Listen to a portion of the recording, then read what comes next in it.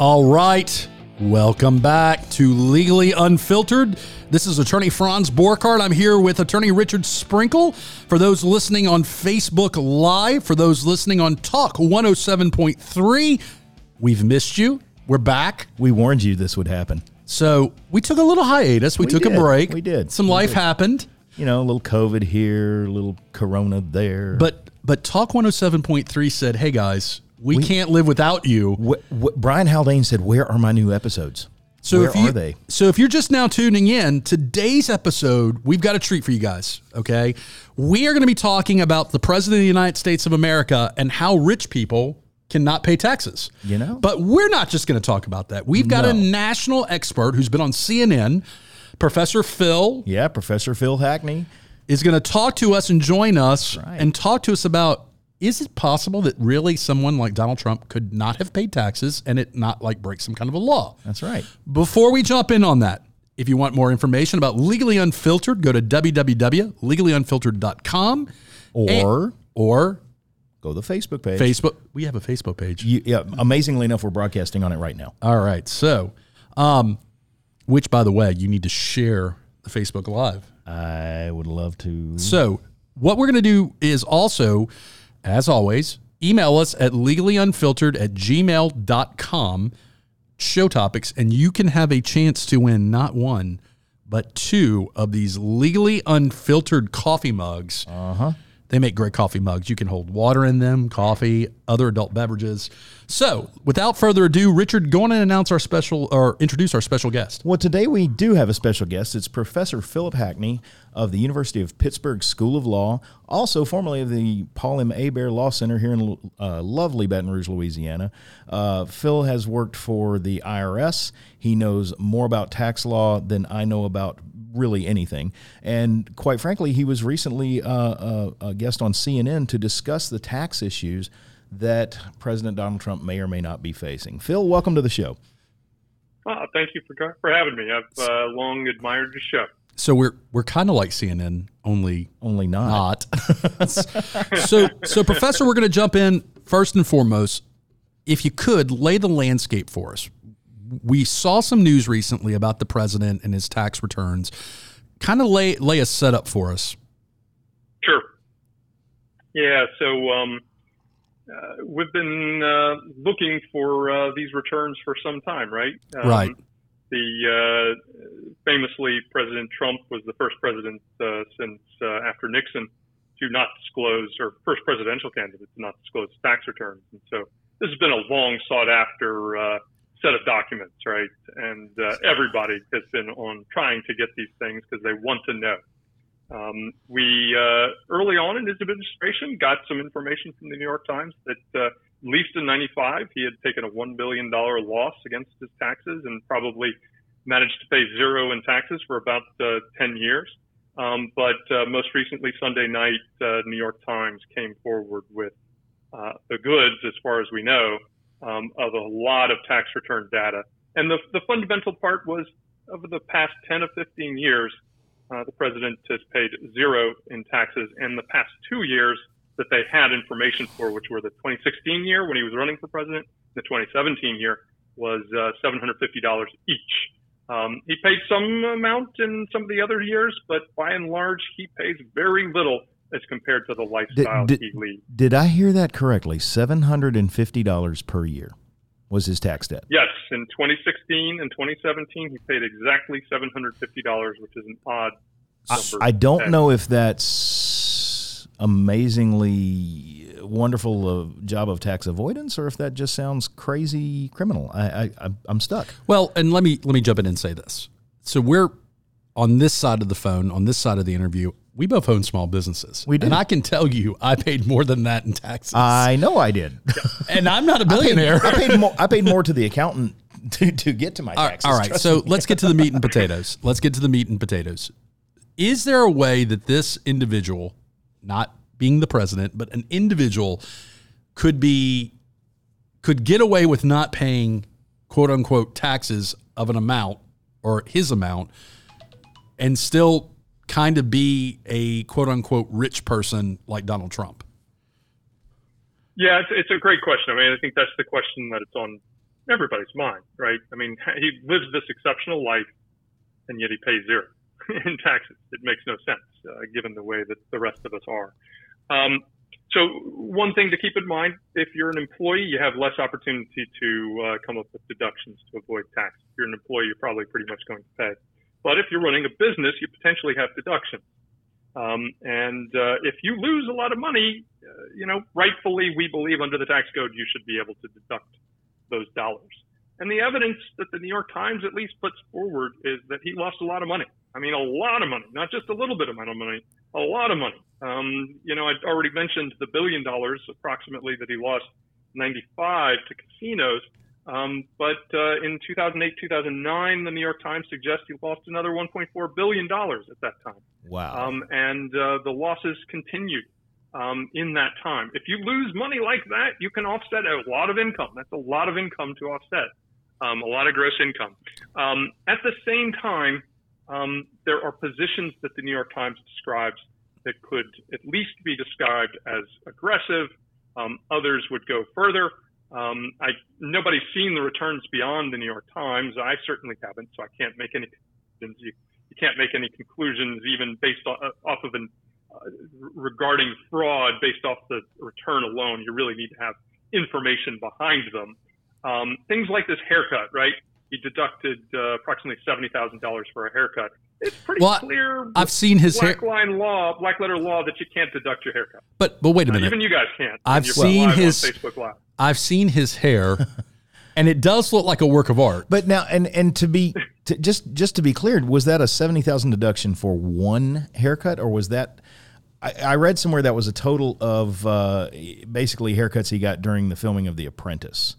So I'm curious, was it one or was it stretched out over an entire TV season? It was not clear at all from that. Okay. From the reporting. Not defending it either way, because $70,000 for an entire season of haircuts is kind of expensive. But whatever. Yeah. So here's the thing. There are cases on point where an news anchor, actually was deducting their haircuts because they got them specifically for doing their appearances. Fair and the court enough. said this is an inherently personal expense. It's a tough one for him to make. I mean, clearly, if The Apprentice provides haircutting services that they pay for, they're going to deduct those because it's a part of having him be on there. But to the extent it's really becoming a part of his grooming, it's a pretty strident position to have taken. So I won't be the first to ask this question, and you've worked for the IRS, so you might have insight on this. All shenanigans aside, how in the world has the IRS let this happen without raising some red flags or questioning it? Because it seems to me that this would be like a red flag kind of, Yeah. So this is an important aspect. I mean, there's a few pieces to this, right? One is very basic, which is we have a voluntary income tax system. So you just report, and it doesn't mean that every return you turn in gets looked at. right? The audit rate is pretty low. In fact, the audit rate for wealthy people like Donald Trump is about on par with the rate it is for people who get the earned income tax credit. Poor folk get audited at the same rate. It's stunning. ProPublica has a really stunning article about that. So the chances of getting audited are low. As a tax lawyer, I don't tell you that. I have to tell you need to abide. But I mean, the reality of it is. But why is it so low? Dollars, right? The IRS the budget has been cut dramatically over the past 10 years. Going into the 2000s, that budget was coming down. It is down at least 10% from inflation-adjusted dollars from 2011. Right. There was a bit of a bump back in 2011, and it is, or 2010 really, after the stimulus.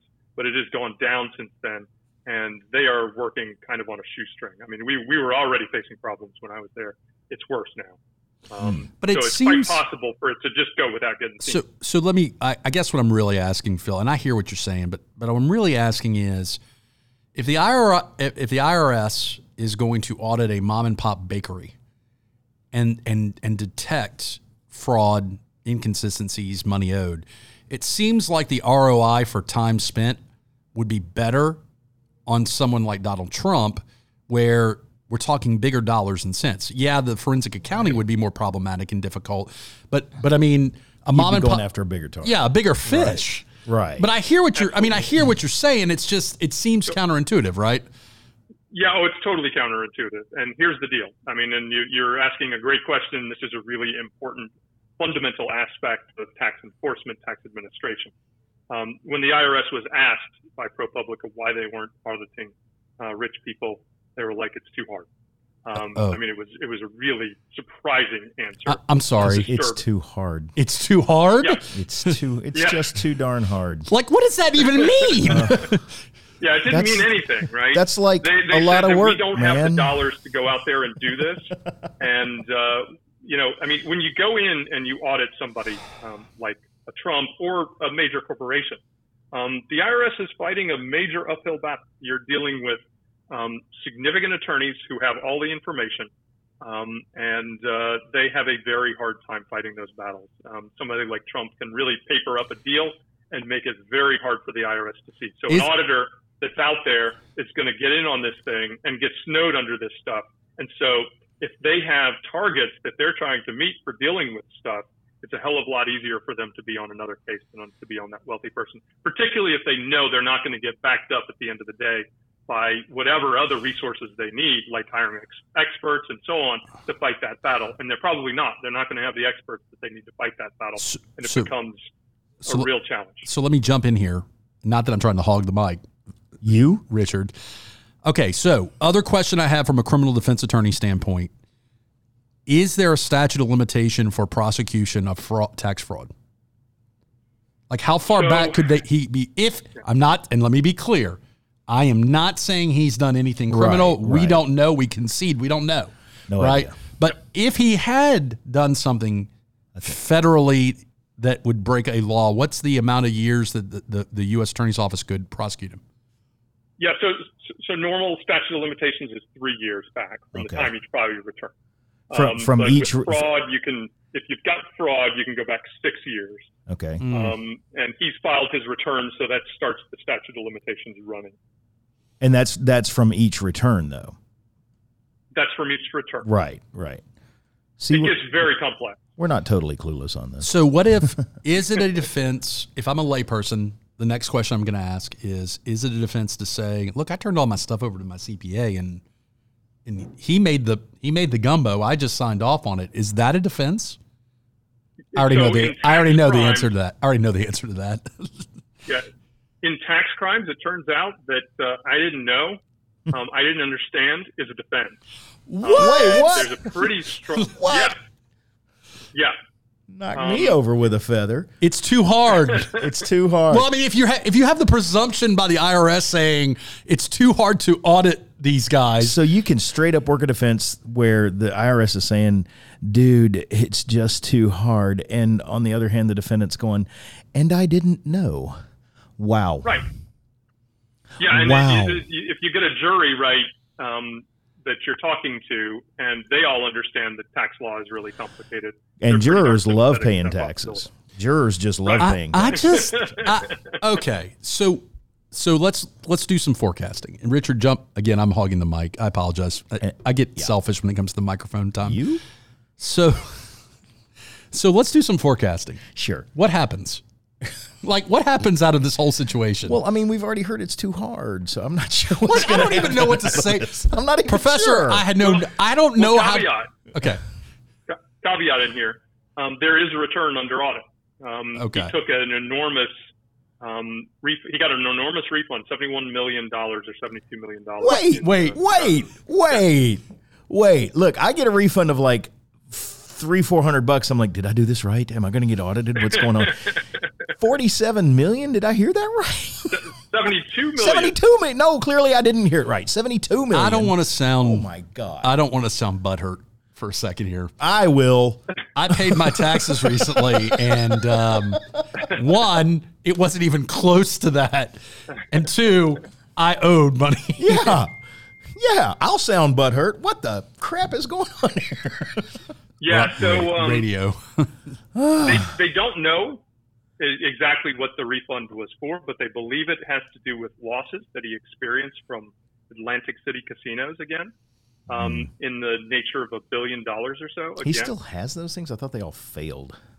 Well, so that's part of the thing that's at heart. So if you get a refund over $2 million, it automatically has to go to a thing called the Joint Committee on Taxation for them to examine it. That return, that 2009 or 2010 return, is actually still under audit. Okay. He continues to extend the statute of limitations on that one. Well, is it kind of an added layer to a viable defense that, given the fact that yet another office, another set of eyes at the IRS has to review this, that he didn't do anything wrong? I mean, if so many people are looking at it and they all approve it. I mean, it certainly would be something I would argue if I'm his attorney, right? Right. But I don't think it does mean that necessarily. And here's the thing: is that one is under audit, and it's possible he could have to cough up $100 million, is what the New York Times suggests. So we've got about interest and penalties. So we got about 5 minutes left. Mm-hmm. What are some things you would want the public to know about what's going on, Professor? Sure. I think the most fundamental thing is it's disturbing to have a president, the top guy in office, not paying tax. I think it corrodes your viewers' interest in paying tax. Right. So I think it's a problem, fundamentally. Right. I think it's unlikely the IRS will do something while he's there, but I think it's possible that refund gets taken back, fundamentally because he still had an interest in the Atlantic casinos, and he was taking a absolute loss on that thing. And so it sounds like there's a possibility that one creates some problems. Yeah. But it's good to pay taxes. Yeah, right. Well, I mean, yeah. Yeah. So that actually is going to come down to the $1 million question. If, let's say the elections happen, let's say he gets reelected, and let's say they find there's tax fraud, are we going to charge and prosecute a sitting president for tax fraud? We've never really gone after a sitting president for any crime. Well, they don't have to, though. They've got time to do that. True. Right. I mean, I think we already know what happens, right? They didn't do anything with the impeachment. I mean, They impeached him, but he was not convicted. Right. I think it depends on what the Senate is. I think that really is what it comes down to. Well, also, the question still remains on fundamentally, can he pardon himself? So why even give that as an option? Oh, my. Which it doesn't say you can't pardon yourself, but that's another conversation. Don't invoke Although you couldn't craziness. pardon yourself from paying taxes. Right. He loses that. So. Right. And that's what's in front of us more. So is the takeaway here that you can be a horrible businessman or woman and end up getting millions of dollars? You can. Here's the Apparently takeaway so. from it. That's what I'm seeing. You can inherit a lot of money from daddy. Okay. And let it sieve through your pocket. well, I mean, I couldn't inherit a lot of money. Maybe somebody could. I mean, frankly, he would have been better off putting it in a index fund back then, and he would have a lot more money now. Sure. I got no words here. I just yeah. I mean, for starters, we're in a topic that neither one of us are experts in tax law, and we're in a subject that just gets crazier the more you peel it back. But that's why we wanted Phil on. That's why we needed the expert. Yeah. So Phil, thank you for joining us. We're going to wrap this up.